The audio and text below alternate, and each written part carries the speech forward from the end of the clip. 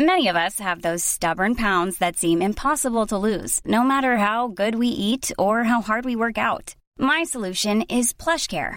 PlushCare is a leading telehealth provider with doctors who are there for you day and night to partner with you in your weight loss journey. They can prescribe FDA-approved weight loss medications like Wegovy and Zepbound for those who qualify. Plus, they accept most insurance plans. To get started, visit plushcare.com/weightloss. That's plushcare.com/weightloss. I'm Sandra, and I'm just the professional your small business was looking for. But you didn't hire me because you didn't use LinkedIn Jobs. LinkedIn has professionals you can't find anywhere else, including those who aren't actively looking for a new job, but might be open to the perfect role, like me. In a given month, over 70% of LinkedIn users don't visit other leading job sites. So if you're not looking on LinkedIn, you'll miss out on great candidates like Sandra.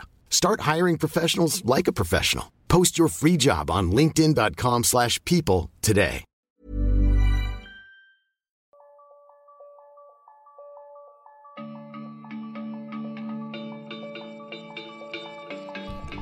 Hi, and welcome to Radio Motherboard. This is Jason Kebler, and I've got with me here Emmanuel Myberg. Hey. And a very special guest, Whitney Phillips. Hi, Whitney. Hi, guys. Good morning. Whitney, you have a new job, so I hear. I do have a new job. Yeah, I will be, as of fall, an assistant professor in communication, culture, and digital technologies at Syracuse University. Well, congratulations. Whitney is a longtime friend of Motherboard. She's the author of This Is Why We Can't Have Nice Things, which is sort of an anthropological history of 4chan and trolling, I guess. Is that a good way to say it? That would be, yeah. I mean, it's these days, I now kind of talk about it in terms of it's a historical account, which that's not what I sort of set out to do, right? But enough time has passed and enough things have changed that kind of situating it historically, that this was research conducted from 2008 to 2014 becomes important because of all the changes that have subsequently happened. But yeah, that's a very good framing of that weird book. And then you've also wrote or co-wrote The Ambivalent Internet with Ryan Milner, another friend of Motherboard, and he's also been on the podcast, as has Whitney. And we're talking to you today because you just published a report, PDF. I'd call it a short book, but it's a PDF ebook called The Oxygen of Amplification with Data and Society in New York. Can you just sort of frame what the Oxygen of Amplification, the report is? Like, what are we talking about today? Yeah, so, I mean, giving a little bit of history on how the report came about, I think kind of will summarize and frame what it is doing or trying to do. So because of the work with trolling that I've done over the last 10 years now, God help me, I've interacted with lots and lots of reporters over many, many years, 10 years, in fact. And around the sort of Trump turn in 2015, there was an increasing uptick about, of course, alt-right, I'm doing big scare quotes, and other kinds of sort of trollish shitposting that a lot of people wanted to talk about and contextualize within the context of 4chan and trolling and all of that stuff. And so I was talking to more reporters than I had been, even though I had already been talking to a lot of reporters. And then after the Charlottesville rally in particular, I noticed that I was starting to hear a different kind of anxiety coming from the reporters I was speaking to. And again, this was consistent interaction I was having with people, usually a couple of times a week, sometimes just once a week, but talking to people pretty consistently, including you guys. And because I'm a trained folklorist and have training in ethnography, I'm nosy.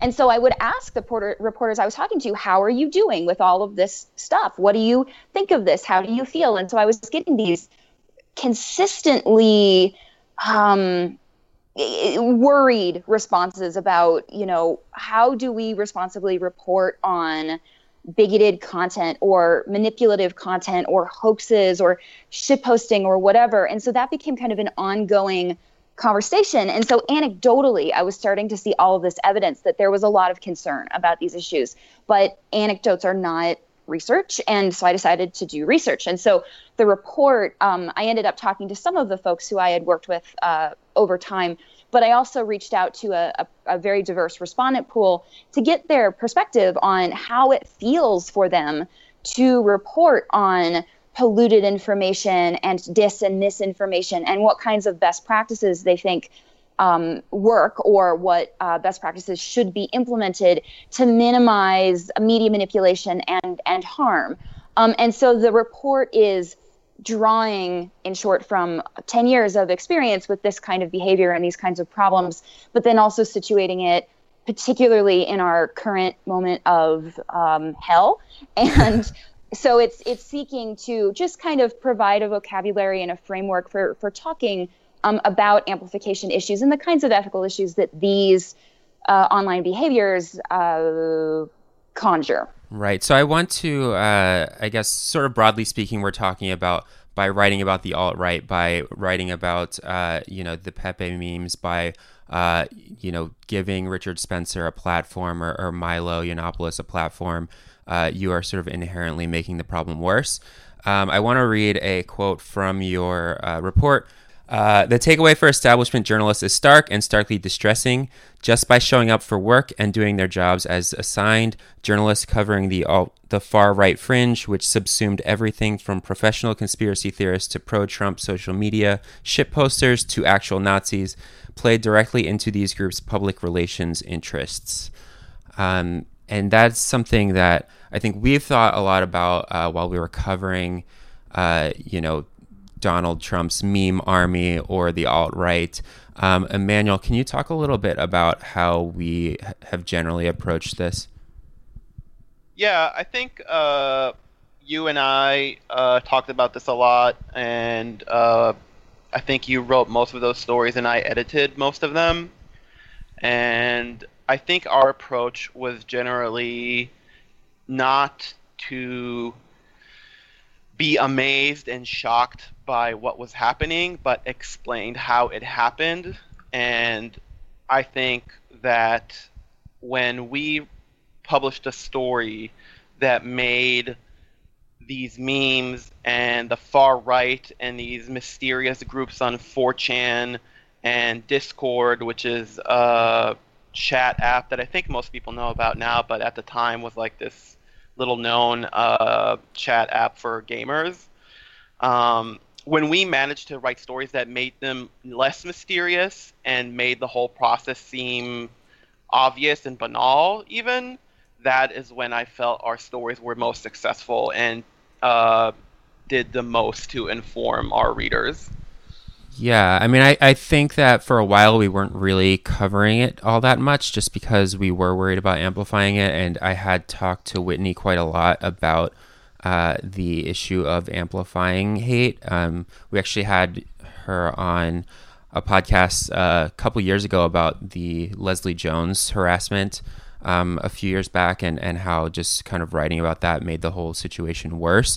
And I feel like that was mostly before a lot of this alt-right stuff had happened. So Whitney, you've been thinking about this for a long time. And I think a part of your first book is about how 4chan played the media and, not just the liberal media, but Fox News and all sorts of people to get publicity. And regardless of whether it was, quote unquote, bad publicity, it served a means to their ends, right? It did, yeah. I mean, in a lot of ways, this report was kind of a full circle of the work that I did for my first book. And the difference, though, is that, the people who were participating on 4chan in the early days of subcultural trolling, which you can trace back to sort of 2003, but it really started to take off in around 2007, 2008. And it was crystallized when basically Fox News, or the actual news of Fox, not the cable news channel, but a Fox News affiliate station, I think it was Fox 11, and John Beard, who was the newscaster I personally grew up with, they filed this report that was sort of drawing from some of the existing but nascent lore on 4chan. So 4chan had it was created in 2003, and over the subsequent years had kind of sort of coalesced a little bit. There was inside jokes, there was lingo, there was argot, basic community formation stuff, but it wasn't known outside of those channels. And it wasn't until this Fox News report that sort of had drawn from some of the inside jokes and then framed those inside jokes as being totally serious. And so a couple of those memes were the internet hate machine, the 4chan party van, which were just sort of these jokes that participants used to kind of jokingly bolster their own nefariousness, right? They were like playing up how scary they were. And then the fact that these jokes then got reported as fact on a, pretty high profile news outlet, that was really one of the first big wins of the subculture. And that was actually when, they had been using the term anonymous to sort of describe their behavior. And that was a function of when you posted something on 4chan and you didn't populate the name field, which was the standard practice, it would say anonymous, and then it would give your statement. So people sort of collectively referred to themselves as anonymous and individual participants as anons, but that wasn't known outside of those circles. And so then this news report, they call themselves anonymous. That really crystallized this identity and also associated it with a kind of dark, dangerous, sort of pre ship posting. And from there, the more news media reported on these behaviors and the group generally, the more jokes were kind of established about them. And it became a very deliberate cat and mouse game between participants and often right-wing media. I mean, they really went after the Fox News cable channel very frequently. Bill O'Reilly was a common frequent target. And it was always this goading. How can we get journalists to report on us and how do we feed them lies that they then report as fact? And there was some awareness early on that many of the journalists doing these reports, they kind of knew it was bullshit, but it was such a sensationalist story, and people were just beginning to understand the contours of online spaces, and so it was hackers on steroids, and it was a really good story. And that just created and crystallized this subculture that then grew into these ways that then to many was surprising in 2015, but actually wasn't, because this is what they had been doing. These were the norms of the subculture. These were strategies and tactics that had been perfected literally over a decade. So the fact that we came to the place that we did with sort of pro-Trump shitposting, the groundwork had been laid forever. And so this report is kind of connecting the dots between that early subcultural behavior, which wasn't political in the recognizable ways that it became, but it was still problematic. That's a different story. But it was connecting what happened then and what happened now, and basically saying none of this is surprising. Yeah, and as someone who grew up on the internet, I went to 4chan from time to time. I didn't really participate there, but I certainly was part of forum subcultures, and I was a gamer in high school, and I was very I was following this stuff, and then so when I became a reporter, none of this was surprising to me, and I thought that made me sort of better situated to report on it. Especially I had read some of your work, and I had read other academic work on this space, and I don't think Motherboard necessarily covered everything perfectly, but I think we were better situated and covered a lot of sort of the alt-right situation better than most. That's not to say that it was always helpful. I'm not really sure whether we were helping or hurting. However, you did talk to me in a manual for this report, and then I read the report, and you talk about this idea of troll-trained and troll-untrained journalists, which is a term I believe you made up for this report, but does it does make sense. So it sounds like the troll-trained reporters that you spoke to, and you talked to way more people than just me and Emmanuel, but the troll-trained reporters had some advantages, but also some short-sightedness or some weaknesses as well. And then the troll untrained reporters who were approaching this as though it was completely novel and they'd never heard of it before also had their own issues as well. So could you speak a little bit to that? Yeah, I mean, one of the things that was both surprising to encounter, and then once I thought about it, not surprising at all, was, yeah, somebody's exposure to trolling culture or meme culture or internet culture. And I'm scare quoting because all of those terms are really problematic.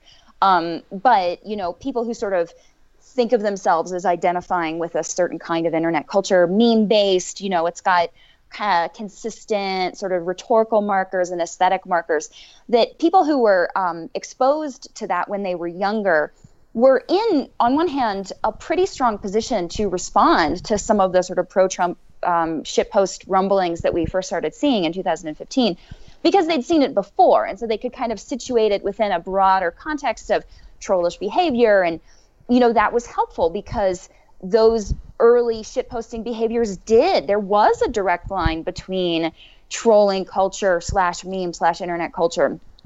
So it was helpful to be able to contextualize it.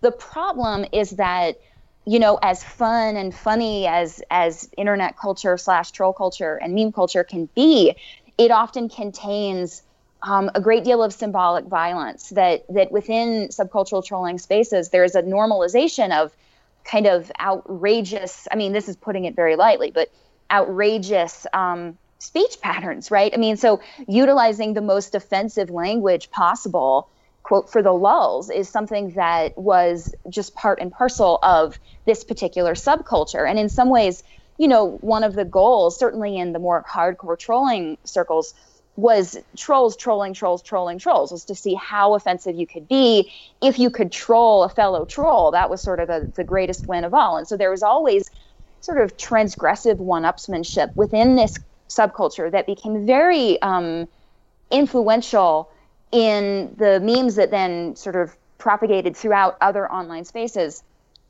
And so being able to recognize that rhetoric was good, but the rhetoric often, you know, was dehumanizing and deliberately dehumanizing. It wasn't like these were people, I'm talking about the hardcore trolls here.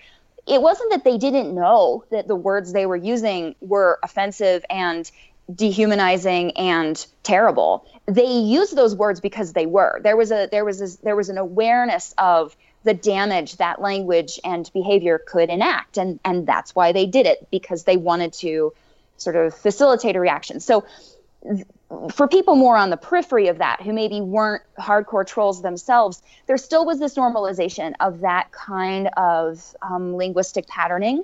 And so then when you started seeing, you know, kind of an exaggerated version of that in 2015 with this pro-Trump shitposting, yeah, it was maybe a little more extreme than what many of, you know, these people were used to, but it also fell within a broad normative category that a lot of people maybe mistook as being similar to what they had seen before, because they had encountered this, they had been enmeshed in this since they were teenagers.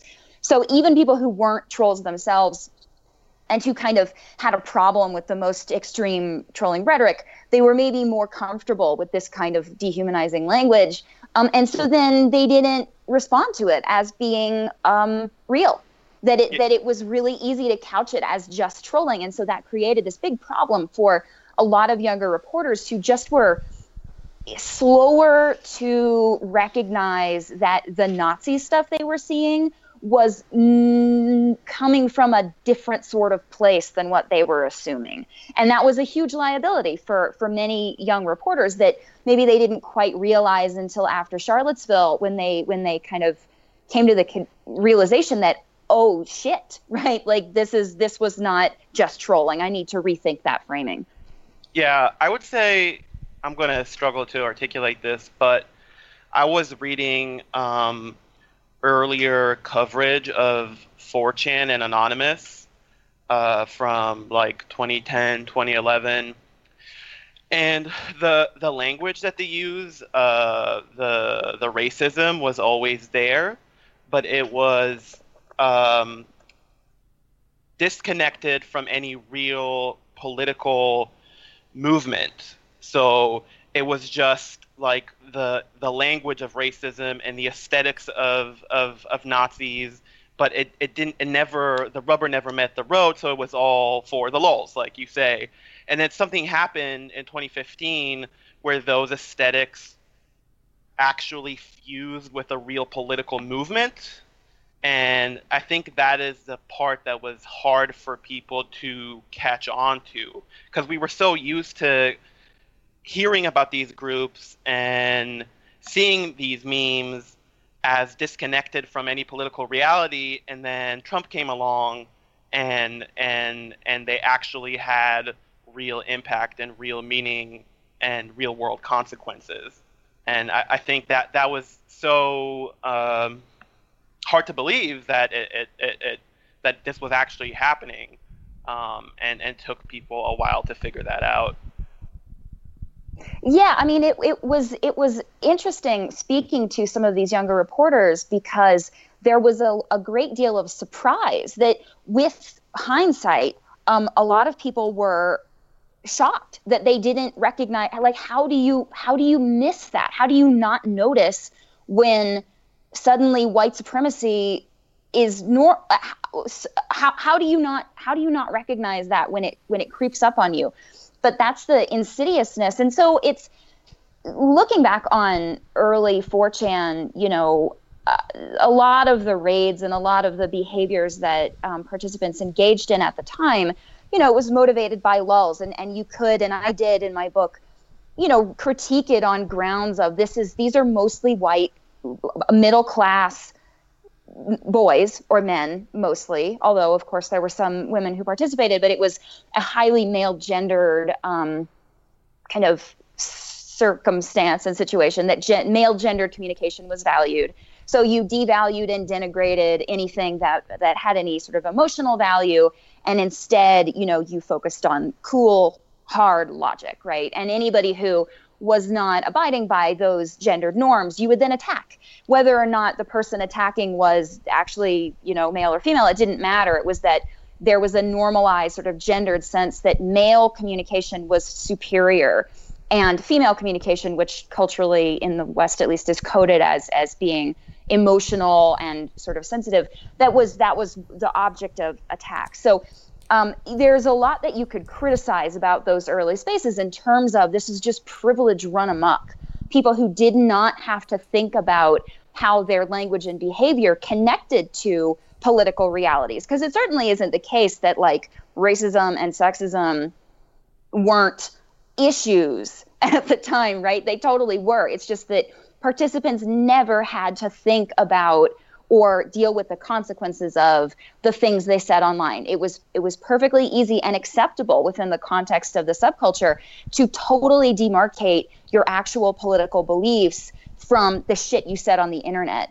And, that, so that in itself is something to really critique. But yeah, the politics, the ideology was not, it was almost normalized to really issue a clear politics, because if you really believed in something, that was female gendered communication. You cared, and that was liable to get you trolled. So it was politicized without question, but it wasn't political in a way that you could recognize as being kind of traditionally political. And then, of course, that shifted around 2000 started to with Gamergate. I mean, Gamergate was really a catalyzing moment where some of the, in the report, I quote Sam Biddle, former Gawker reporter, as describing it at the time as the underlying fascistic current, that maybe there wasn't a clear and obvious politics of 4chan in particular, but the jokes often hinged on racist expression or violently misogynist expression.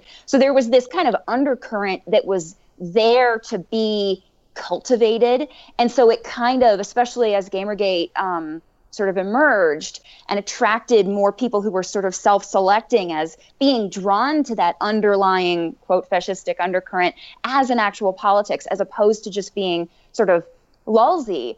There was this shift over time of the kind of apolitical, and I say that with caveats and carefully because it wasn't apolitical, nothing is, but it wasn't people claiming a politics.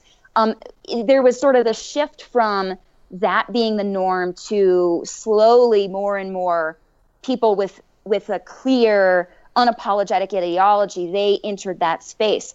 But because the space itself didn't change and the communication style didn't change and the output didn't really change, it's kind of not surprising that a lot of not just reporters, but academics and just cultural critics generally didn't see that shift happen. It happened in real time, and it happened sort of publicly, kind of hiding in plain sight. And so then suddenly you've got kind of a full-fledged metastasized political turn that took a lot of people by surprise, especially those who had kind of gotten used to the offensive elements that were already there. So it was a very fascinating thing talking to these younger reporters kind of as they recognized with hindsight what they had missed and why. Yeah, I want to talk a little bit about, because we have talked quite a bit about what younger reporters missed. And for the most part, just to generalize, I would say, a lot of younger reporters probably work for websites like Motherboard or The Verge or Gizmodo or, the various Gawker sites. And some of them obviously work for sort of legacy media, New York Times, Washington Post, etc. But, at some point, the big guys, the Time Magazine, New York Times, Washington Post did pick up on this. And eventually Hillary Clinton even, had a Pepe explainer, which is, mentioned in your report as well. What was the difference in your mind between, I guess, like online native publications that sort of have always covered internet culture writing about this versus some of the massive, New York Times and Time magazines of the world writing about this? Like, was the tone different? Was the impact different? Was the conversation that you had with those people different in making this report? Yeah, I mean, so in the report itself, the way that I frame this is that so younger reporters, especially those who are sort of embedded in sort of tech spaces and internet culture spaces, the way that you would characterize the myopia is that these reporters often recognized the clothes the wolf was wearing, and so they didn't recognize the wolf. And obviously that poses some problems because when you're talking about actual white supremacy and actual gendered violence and all of that stuff, I mean, there are real world consequences to all of this. And so not recognizing that this was a real thing to be really worried about, that's a problem. On the other hand, when you're talking about reporters who didn't have any familiarity with these spaces, they didn't have the kind of training and literacy to recognize when trolling rhetoric was happening. And so there was this great sort of impulse to take all of it totally seriously. And that's not to undermine the seriousness of the underlying ideology, right? That the white supremacists and neo-Nazis who populate sites like the Daily Stormer, they're not kidding. They're also using ironic aesthetic markers. And that's part of their radicalization strategy, that, if they pretend that they're just joking, it's easier for those ideas to spread. So they're sincerely held ideologies, they're communicated through trolling rhetoric and trolling norms.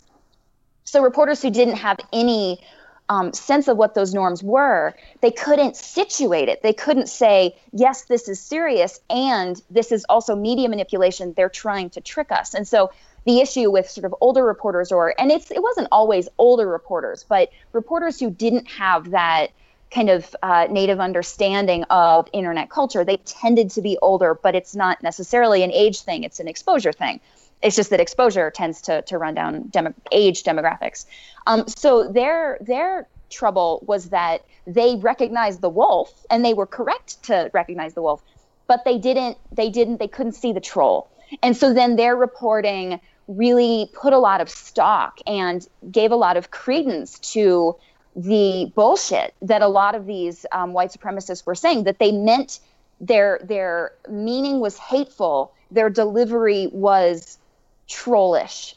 And by not calling attention to that interplay and that tension, what happened is that these shit posters were handed a microphone and then taken totally seriously, taken at their word, quoted in full, and it ended up, there was sort of the limitations of one group of the younger journalists ended up creating a perfect storm with the limitations of older, more traditional reporters, because the younger reporters got there first. They saw it first. They were there first. They were sort of on the ground online. So they were reporting these things, and their own reporting, because many of these reporters were sort of steeped in irony themselves and trollish tactics themselves. So much of this early coverage by these younger reporters was kind of, ha, look at these swastikas. But then the older reporters saw that reporting, didn't know what to do with that ambivalence. And so then it all became true and uncontested and unexamined, and it was just quoted in full. And so then you had this perfect storm where more reporting begot more reporting, and that's really what provided these white supremacists the kind of platform that they ultimately enjoyed, much to their delight and shock. Yeah, and I think a lot of this probably sounds abstract if you weren't paying super close attention to all of this, which I was, and I'm sure that Emmanuel and Whitney were as well.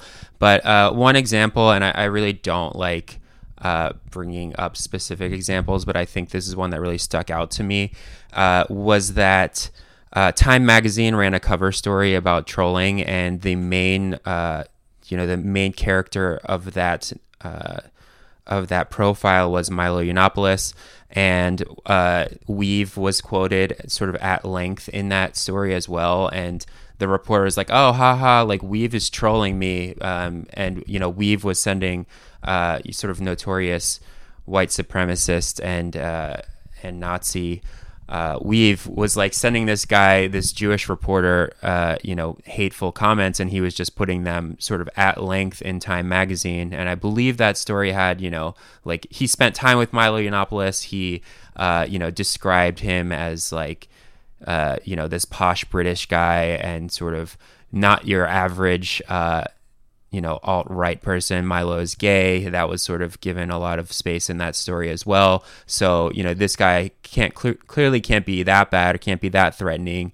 I remember after that story was published, that reporter went on Milo Yiannopoulos' podcast and they were joking around for, an hour or whatever. So when I saw like reporting like that, it's kind of like, this is a guy who parachuted in, talked to, two trolls, did talk to, I think he talked to you, Whitney, for this story, but also talked to maybe a couple other people. But for the most part, did a character profile of these people and put it on the cover of, a national magazine.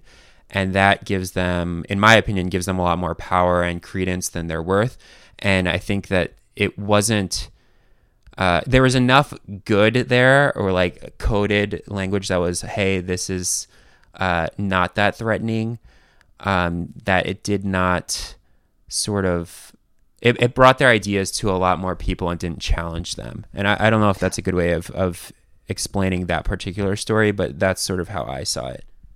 Oh, I mean, so in the report, I'm pretty careful not to point to specific examples or specific reporters as like having done bad work. And part of the reason I didn't do that is that, for people who are reporters, they obviously know this, and people who work with reporters know this too.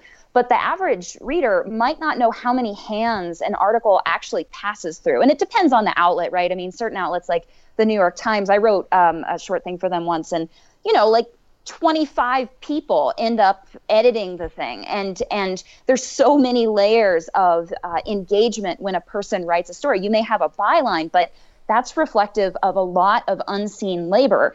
And smaller publications, maybe not so much. Smaller publications, you may only have one editor, and in some cases you may not have an editor at all. But there's a range. And, my concern was I don't actually know who I would be critiquing, because especially if you're talking about younger reporters or freelance reporters, they may have their own kind of ethical stance that they want to take and would like to take, but they can't because they don't want to be fired. And so they make decisions that they personally disagree with or think is problematic, but they've got to write this story, and and then someone slaps a headline on it that is problematic to them. But what are they going to do? Because they need to feed themselves. So I was worried about calling out specific instances because, again, I couldn't be sure if that critique was accurate. But that particular Time magazine article was one of only 2 exceptions that I made to that rule because it was so egregious. And yes, I was interviewed for that report and also gave all of these warnings. And, the thing about that particular article that was concerning to me is, so the impulse that a lot of reporters who were not familiar with this space,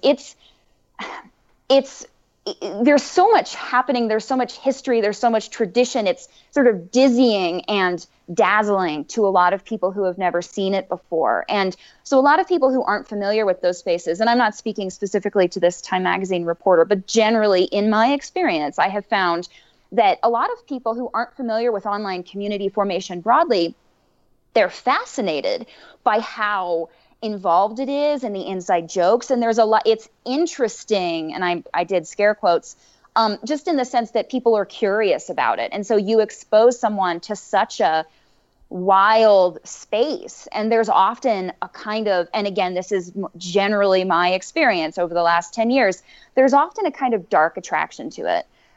And this is particularly true for the white male reporters that I have worked with, that there's this sense that like, wow, this is so interesting. And so then there's almost, it kind of dulls somebody's critical faculties, that you kind of want to be, in some ways, you kind of want to be cool by getting it, right? And part of getting it is like, you joke with the trolls, or you frame their behaviors, you use the language that the trolls use, you buy into their framings, you parse the world up in the categories that they have chosen and given to you. And in so doing, you validate that worldview and sort of normalize that as all being kind of part of a joke and not super dangerous. And that Time magazine article, yeah, it's critical, but it's also critical in a way that it frames Andrew Arnheimer, who goes by the name Weave, but I prefer to call him by his full name, that it describes him in exactly the way that he would describe himself, which is perhaps the biggest troll in history. Like, what does that mean? Perhaps the biggest troll in history. He's an avowed neo-Nazi and serial online abuser. But in this article, so yeah, okay, he's doing this anti-Semitic stuff, but in the article, this reporter refers to his anti-Semitism and his violent attacks against Jews as, quote, good quotes in the article, that it is this bald-faced sense that, like, this is going to be good for clicks. This guy is saying terrible things, but they're kind of funny. And this reporter also says, and then at a certain point, I started trolling him back. Like, he's now part of the game. He's playing along. And you saw that then with the subsequent Yiannopoulos engagement too. And so that reporting, it's critical. It doesn't, but it stands so far outside of the community that it doesn't know when it's getting played. And so many reporters got played by kind of buying into the trolls line that it was all just harmless and it's all just funny. And do you want to seem like an oversensitive baby? Right? That there was a lot of sort of psychological dynamics that were going into this reporting that caused things to be so problematic. So, and then it was this spectrum, right? You had reporters who were like buying into the trolls version of the world and thinking it was kind of funny, and maybe they didn't want to admit this outright, but thought it was kind of cool, that like so edgy, right? But then you also had reporting that took sort of bald-faced bullshit statements that were cynically made and that were, kind of presented with a wink. And then the reporters would reproduce that totally deadpan, totally seriously. And in both cases, the platform for these views and the violence that they enact were given more credence, and they just kept getting handed more and more microphones. Here's a cool fact. A crocodile can't stick out its tongue. Another cool fact, you can get short-term health insurance for a month or just under a year in some states. United Healthcare short-term insurance plans are designed for people who are between jobs, coming off their parents' plan, or turning a side hustle into a full-time gig. Underwritten by Golden Rule Insurance Company, they offer flexible, budget-friendly coverage with access to a nationwide network of doctors and hospitals. Get more cool facts about United Healthcare short-term plans at uh1.com. Yeah, I want to talk a little bit about, I guess, what the role of the media should be or is traditionally, just because, I have my own thoughts about how and if these groups should be reported on. And, at Motherboard, we sort of taken the stance that this is bad.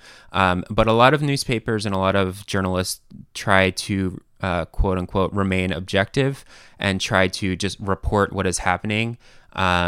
And give that information to the readers and then like sort of let them decide. And I think that your report, while it's a fantastic resource and it's very thorough and it raises a lot of really important issues, I think that there's probably a strain of journalists, sort of like an old school journalist, who would read this report and ask, well, we're not ideological. We don't believe that, we should decide whether this stuff is worth reporting or not, or it's not our job to sort of knock this down. It's our job to just report that it's happening, and it's the responsibility of readers to make a decision about whether they should give any credence to this or not. I guess, what do you think of that framing, and is that something that you heard from anyone that you talked to? Yeah, I mean that's one of the critiques that you could make. I mean, I think the response to this idea that what we need to do as reporters is report what happened and then just sort of back off and let people sort of make sense of it as they choose or as they're able to. The problem is that and often this takes it takes the form of kind of both sides reporting. So we're going to report somebody who says that we're going to report white supremacists, and then, we're going to like critique that a little bit. Or we're going to talk to someone who maybe thinks that white supremacists are not cool, right? So you're kind of looking at both sides of the argument. And then again, you throw your hands up and you walk away. The problem is that both sides' framings are often based on false equivalencies. So you're not actually giving your reader both sides of the story. You are presenting one thing that's true and one thing that's false. But by placing the true thing alongside the false thing, it makes it seem like the false thing is plausible when it isn't. So even if your goal is to not editorialize, you are editorializing by doing that. You are saying that X position is as valuable as Y position. And in some cases, maybe it is. I mean, you can have, and we should have in a thriving functional democracy, people who reasonably disagree on the issues. Disagreement and argumentation is not a bad thing at all. That's what democracy is, and we need that to happen. But that presumes, for that to work, for that to function, you need to have both claims, both perspectives be equally reasonable. And the problem when you're reporting on something like white supremacy or any kind of sort of identity-based violence in particular is that the idea that that's okay and normal and fine is just simply not truth, right? That those perspectives, those ideologies are so damaging and so dangerous that just by kind of handing someone a microphone as if they're any person and it's totally fine and it's equivalent to talking to, someone who's a social justice advocate, saying that position that, people should be treated with respect and not be killed because of the color of their skin, to suggest that that is an equivalent position to someone saying, you know what, fuck people of color, right? Like that is just not true and it's not okay. So in certain circumstances and in certain conversations, both sides of them is fine and is good. But when you're talking about violence, when you're talking about these kinds of stories and ideologies that have such a profound real world impact that affect people's bodies and ability to move around their world safely, then you have a different calculus and it becomes, I think, disingenuous to say, it's not our job to say whether or not Nazis are not okay. Like that just seems to me to really be setting people up for danger. And so, yeah, I understand the critique and I get that balance is important. But the question really is, to whom are you being fair? Are you being fair to bodies under siege, or are you being fair to people who believe that they get to put those bodies under siege and that no one should be able to tell them otherwise? Yeah. I have a question for the room, for the panel. So this whole issue of how to cover trolls and the far right, I think, took us by surprise, and that's why your report here is so useful. I am wondering if you two think there is something going on right now in the way the media is covering things that we're going to look back on a year from now, 2 years from now, and kick ourselves for why it was done the wrong way, or things that we missed, or things that we didn't cover, or something like that. Okay. Yeah, I mean, I think that obviously there are certainly topics that the media isn't covering that well right now, and that we'll look back on in a few years, and we'll see that we're not covering it well. I think that it's really hard to say when you're in that moment. But if I had to bring up a couple now, I mean, I think that the New York Times is still sort of driving this national conversation with its opinion section. And I think that it has sort of time and time again over the last couple months given a lot of credence to a lot of very bad ideas that then became subjects of national conversation. So this idea of redistributing sex, like as though it were money or something like this, like that's pretty like obviously a bad conversation to have right now, I think. And I also think this intellectual dark web conversation is not a great one. And these stories, when they come out, you know, they're slammed and everyone says that they're shitty, and they are shitty. But then we spend the next month talking about them.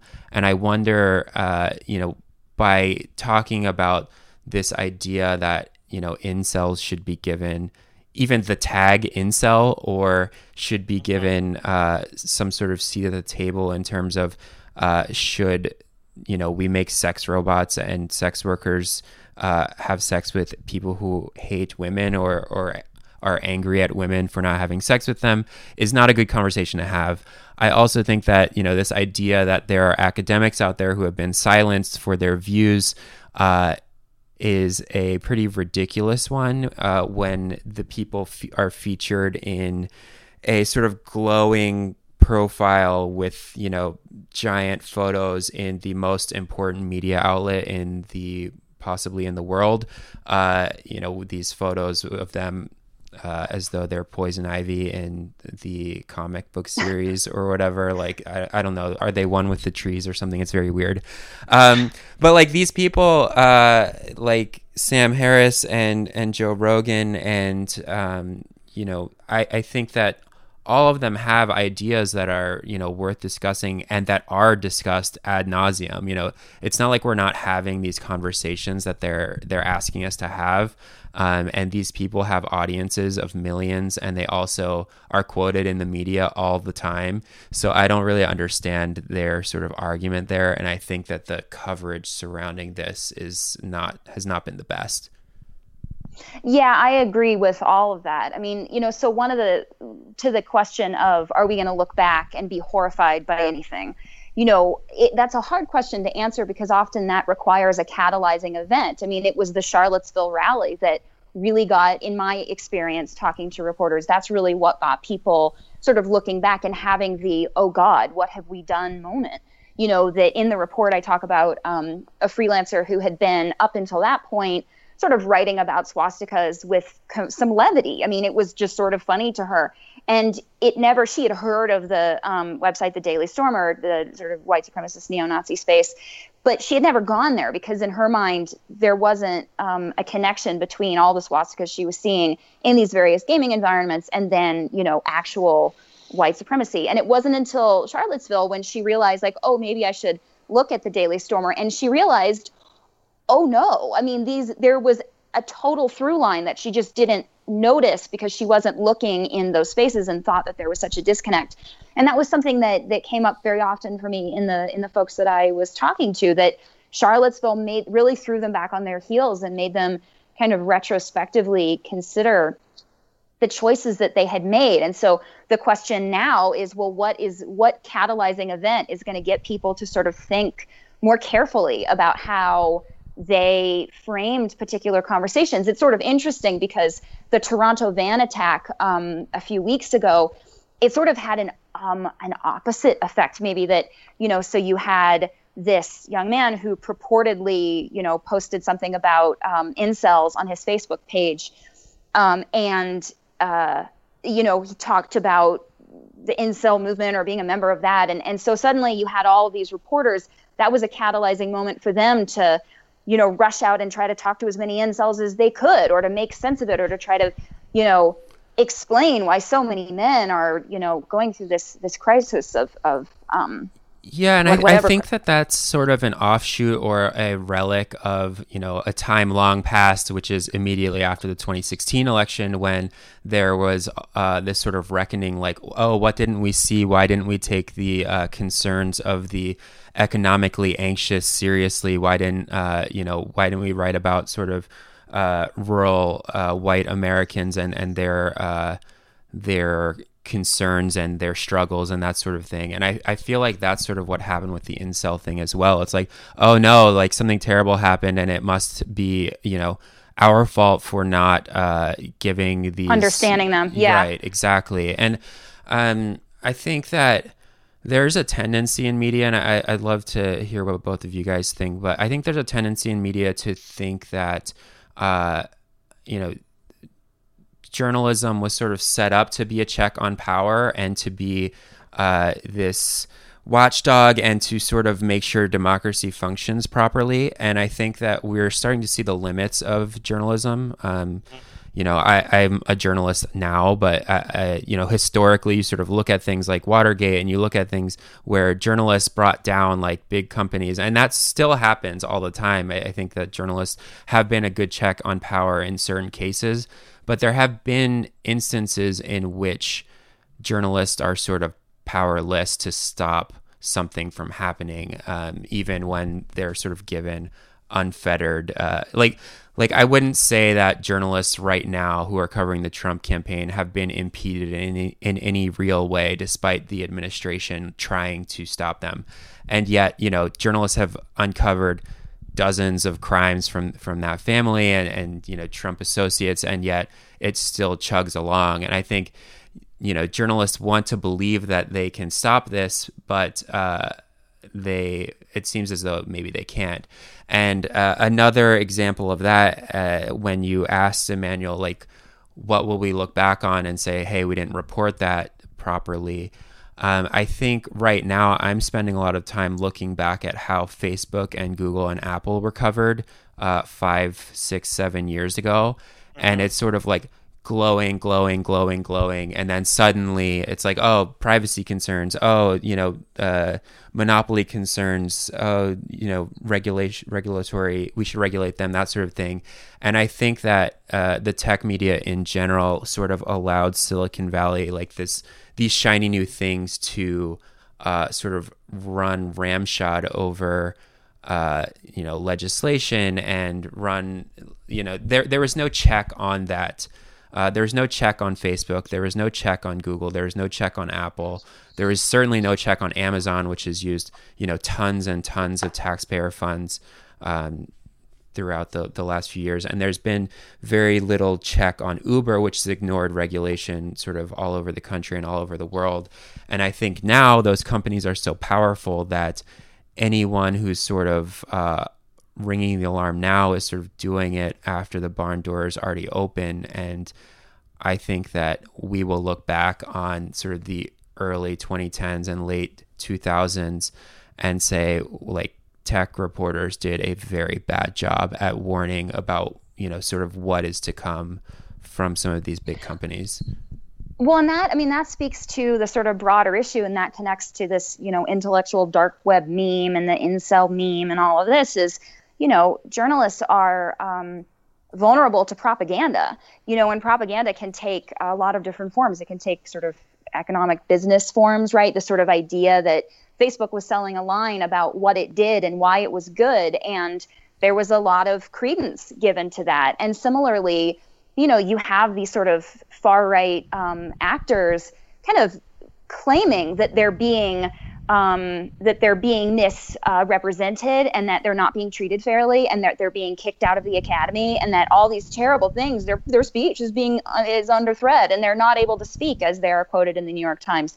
And people sort of buying into that and saying, oh my God, I'm so worried about being accused of being anti-conservative that we better talk about the intellectual dark web, because if we don't, it's going to look like we are biased. So we need to correct. And so, but that's a trick. It's just a trick to get certain attitudes, values, ideologies normalized, and to do it under the guise of, again, the sort of both sidesism that so many journalists are so worried about being accused of bias and not being seen as objective, although they never are to begin with, that then they're willing to sort of give credence to things that are absurd or are harmful or that don't make any sense at all. And so, I think that there is a lot of operational propaganda right now, a lot of media manipulation happening. And I think that, there will probably be a reckoning in a year or two of like, wow, we really got tricked into talking about a lot of weird shit. Yeah, I think to Jason's question, I think as a journalist's job is to provide people with information that can make them better people, more informed citizens, and so on. And I don't feel like I'm missing facts. You know what I mean? I think I have more facts than I can handle. I think overall, journalism is doing a great job of telling me what the government is doing wrong, what corporations are doing wrong. I have all this information. I think what I feel is lacking is we're missing some sort of rhetorical leadership. You have somebody like Jordan Peterson who takes up so much oxygen in the conversation globally, not even nationally, just like around the world. It's Jordan Peterson and his ideas and his thoughts. And yeah, maybe he's getting too much coverage, but I think part of the reason it seems so skewed is that there isn't really like a counter figure. You know what I mean? So Jordan Peterson can go up there and say how, I don't know, like postmodernism is stupid. You know what I mean? It's just like the entire school of postmodernism is just like ridiculous. And people can cover that and be critical of that. But like, who would the New York Times opinion section cover as a counter to Jordan Peterson? I don't know who that person is, so like we're kind of like there's no one to coalesce around. I think that's like a big missing thing for me. And that's such a good point too, is that when people talk about both sides isms and the importance of giving both sides, people talk about the importance of doing that, but often what ends up happening is that just one side gets presented. So you have an article where you're talking to Jordan Peterson and hearing him explain, enforced monogamy and whatever, but there's not really a corrective. Someone saying like, wait, what? Like, what? And so it's both sides in the sense that you're presenting maybe the sort of broader sense that there's this assumption, and maybe it's a true assumption that establishment media kind of leans center left, and that in individual stories, then we need to give those to sort of right-wing views as a corrective to the overall liberalism. But if you're only giving right-wing views in a singular article, then it isn't both sides. It's one side. It's just the one. And so it's kind of a misnomer to begin with. And I understand the goal, and it's a worthy goal in many cases, but it doesn't, in theory, it works better than it does in practice. Right. Yeah. And when you go, just real quick, when you have 500 articles about Jordan Peterson and there is a counter quote in each of those articles saying maybe this is bad, those quotes come from probably 400 people. And so as a reader, it's like, 500 articles about Jordan Peterson, probably not reading all of them, but the person who's speaking against him is probably like an academic or just a person who is not nearly as high profile as him. And meanwhile, they're not getting a cover. They're not giving, that academic who is countering him is not getting the same type of coverage that he's getting. And so taking an aggregate, it's like, all of these articles about this one guy, and then the voice against him is sort of this scattered scattered voice of academia, I guess. Right. Yeah. Perfunctory counter argument. And then also you aren't getting a sense of, okay, so Jordan Peterson might be able to make his arguments about enforced monogamy and, traditional gender roles. He might be able to make that sound sort of erudite and perhaps even reasonable to some ears. But it doesn't take into account what the embodied repercussions for women are. What does that world look like if these ideas that might sound not so terrible on paper, right? He's not advocating for violence against women, not directly, but how does that impact the lived experiences of women in this country and globally too? So it's really narrow. The perspectives are really narrow, and it's not contextualizing what the lived impact of these kinds of ideologies, even if they don't seem so extreme, it still impacts how people live and what expectations about gender and about sex are. And so that tends to be missing in 800-word articles, because that's much bigger than just kind of these sensationalist, or maybe not even sensationalist, but just you go to Jordan Peterson, you ask him for a couple of quotes, he gives them to you. You rattle off maybe one person who says, maybe not, and then that's the end of it. And you're not thinking about the sort of broader sort of milieu of gender and sex and consent and power and all of these things that actually are what makes his perspective so problematic. Yeah, it also shifts the conversation entirely. Like, I feel like for years now, the conversation is purely defense, right? You're playing defense against these ideas. We never get around to let's explore the idea of equality and diversity on its own merit. It's always playing defense against Jordan Peterson. Yeah. One thing I want to briefly mention here is I think we're starting to see another sort of media, possibly a media crisis. I don't really know what to call it, but Elon Musk yesterday went on quite a long rant about how he's been covered by the media in recent months. He's been sort of tweeting quite a lot about Tesla and the coverage of Tesla. He's gone after, sensationalist coverage. Why are people writing about when the robot car crashes, but they're not writing about when the human person crashes, which I could talk about for hours about why. But something that I think we're seeing here, and maybe the comparison is too easy. You have a billionaire singling out and attacking journalists on Twitter to his massive fan base, but we're seeing what happens when someone who is probably liked quite a bit more than Trump employs Trump-like tactics, and I'm interested to see what happens here. It's kind of scary because I think that while Tesla and SpaceX and Elon Musk in general have done a lot of really interesting things, and I do think that Tesla and SpaceX in particular are good for the world. I don't think that they should be immune from criticism, and he seems to think that they should be immune from criticism because a lot of the stories that he's taking issue with are sort of AP wire stories about 400-word stories about a car crash, and he's sort of he's lying about them because in one particular tweet he said this is front page news when actually it was an Associated Press brief that was picked up by the Washington Post and thrown on their website somewhere.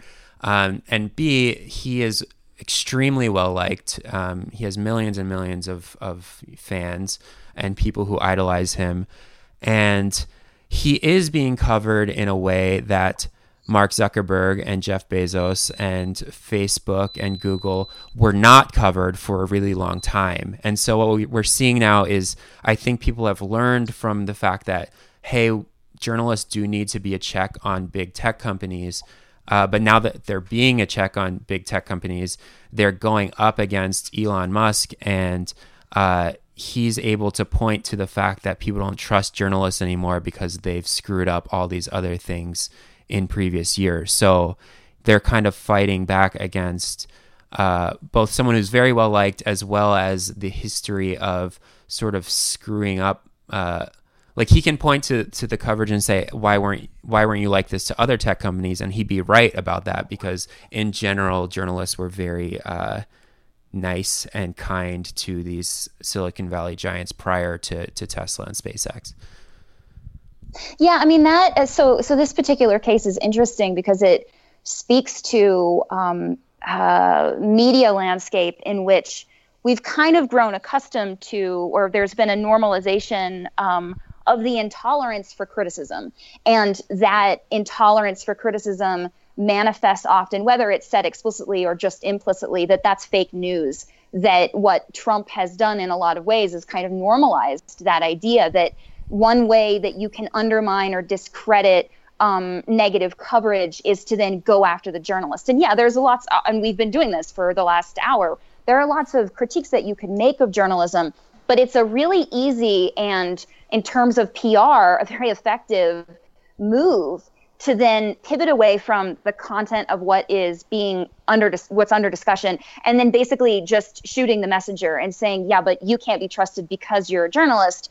And it reminds me of the astonishing, but not surprising, but still astonishing somehow because it's 2018, the interview or the statement that Leslie Stahl of 60 Minutes gave the other day, where she said that after Trump had won the nomination, she was talking to him, and there was a filmed interview taking place, but this was off camera. There weren't any cameras around. And she just asked him, why do you go after the press in the way that you do? And he said straight up, because I want to discredit and demean you so that when you write something negative about me, no one will believe you.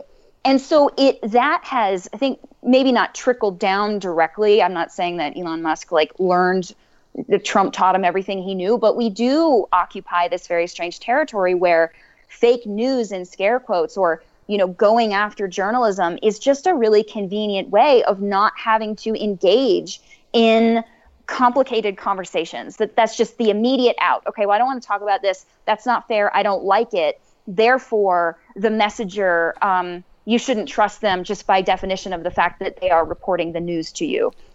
Yeah, and an argument that I've seen, in Elon Musk's mentions and in the Reddit comments, because I'm a psycho who reads way too deeply into this, is that, I'll just get my news on YouTube, and this is why I went to YouTube, and, I trust this person, this YouTuber, or that YouTuber, or what have you.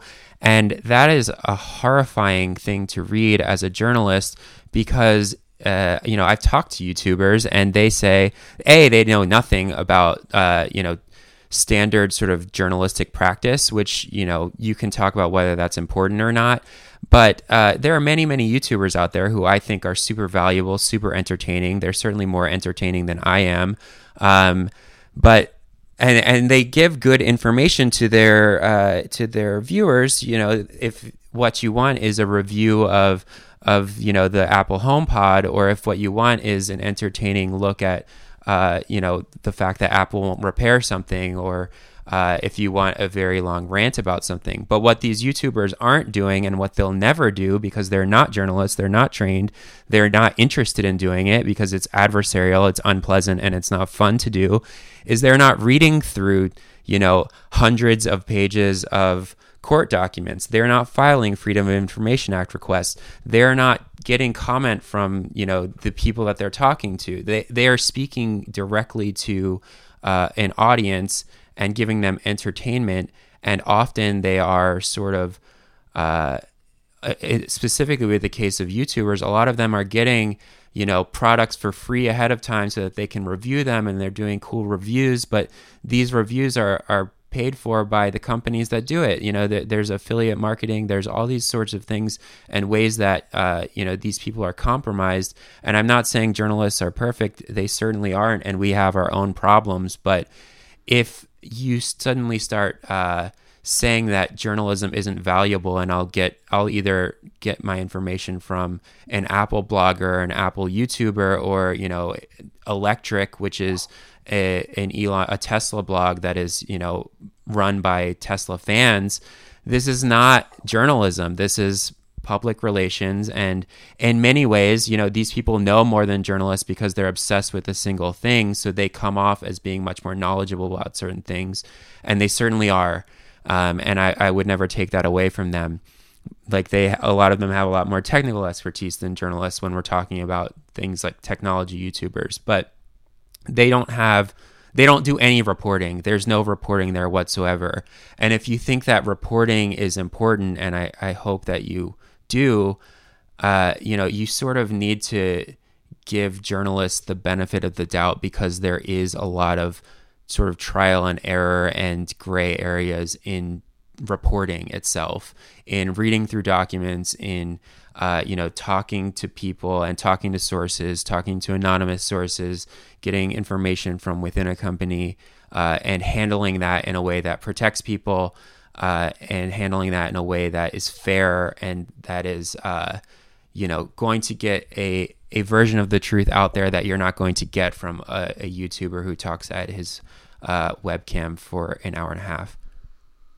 No, I mean, and that's what makes Elon Musk's statements sort of dangerous beyond the specifics of his particular grievances. It's the same reason that what Trump says is dangerous beyond the specifics of his particular grievances. That, when you undercut facts, or you denigrate the people who are bringing facts, and kind of set up this very strange kind of logical paradigm where if an establishment journalist says it, then it can't be true, that makes it very difficult to communicate meaningful information that is necessary to a functioning democracy. Democracy only works if there's some sort of epistemological baseline. But if we lose that, and it feels sometimes like we are heading towards losing that, or maybe we already have lost that if you no longer have the ability to say this thing is true and that people can trust when something is true,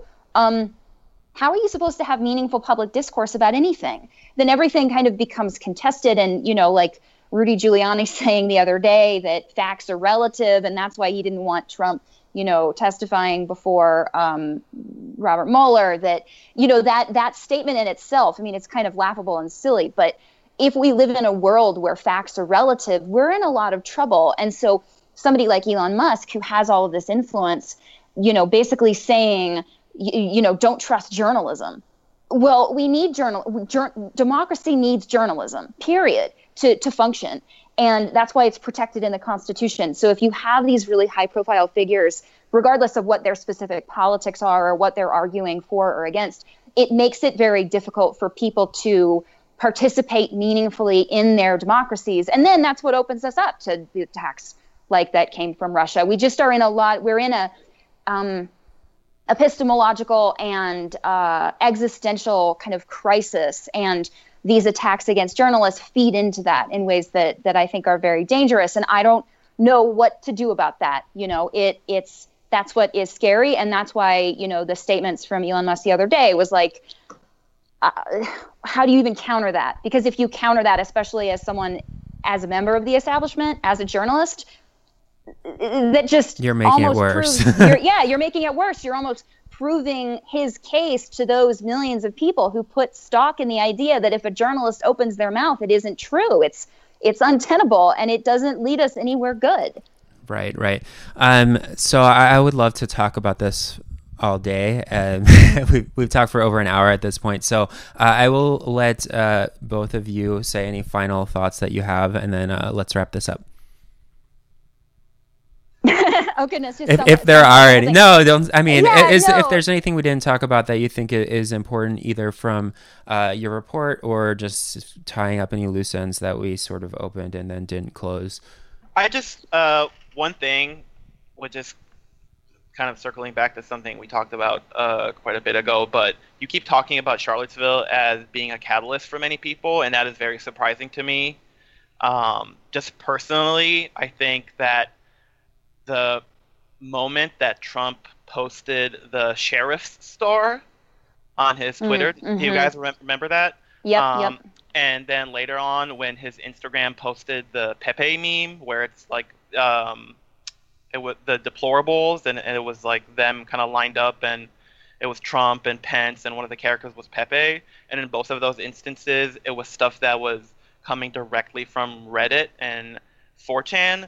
And for me, when I saw that pipeline was fully constructed between these online communities and the Republican nominee, that is when I was personally shook, and that is when I was personally like, we have come upon a really dangerous cocktail of people here, and that was my moment of like, okay, we're in for a ride right now.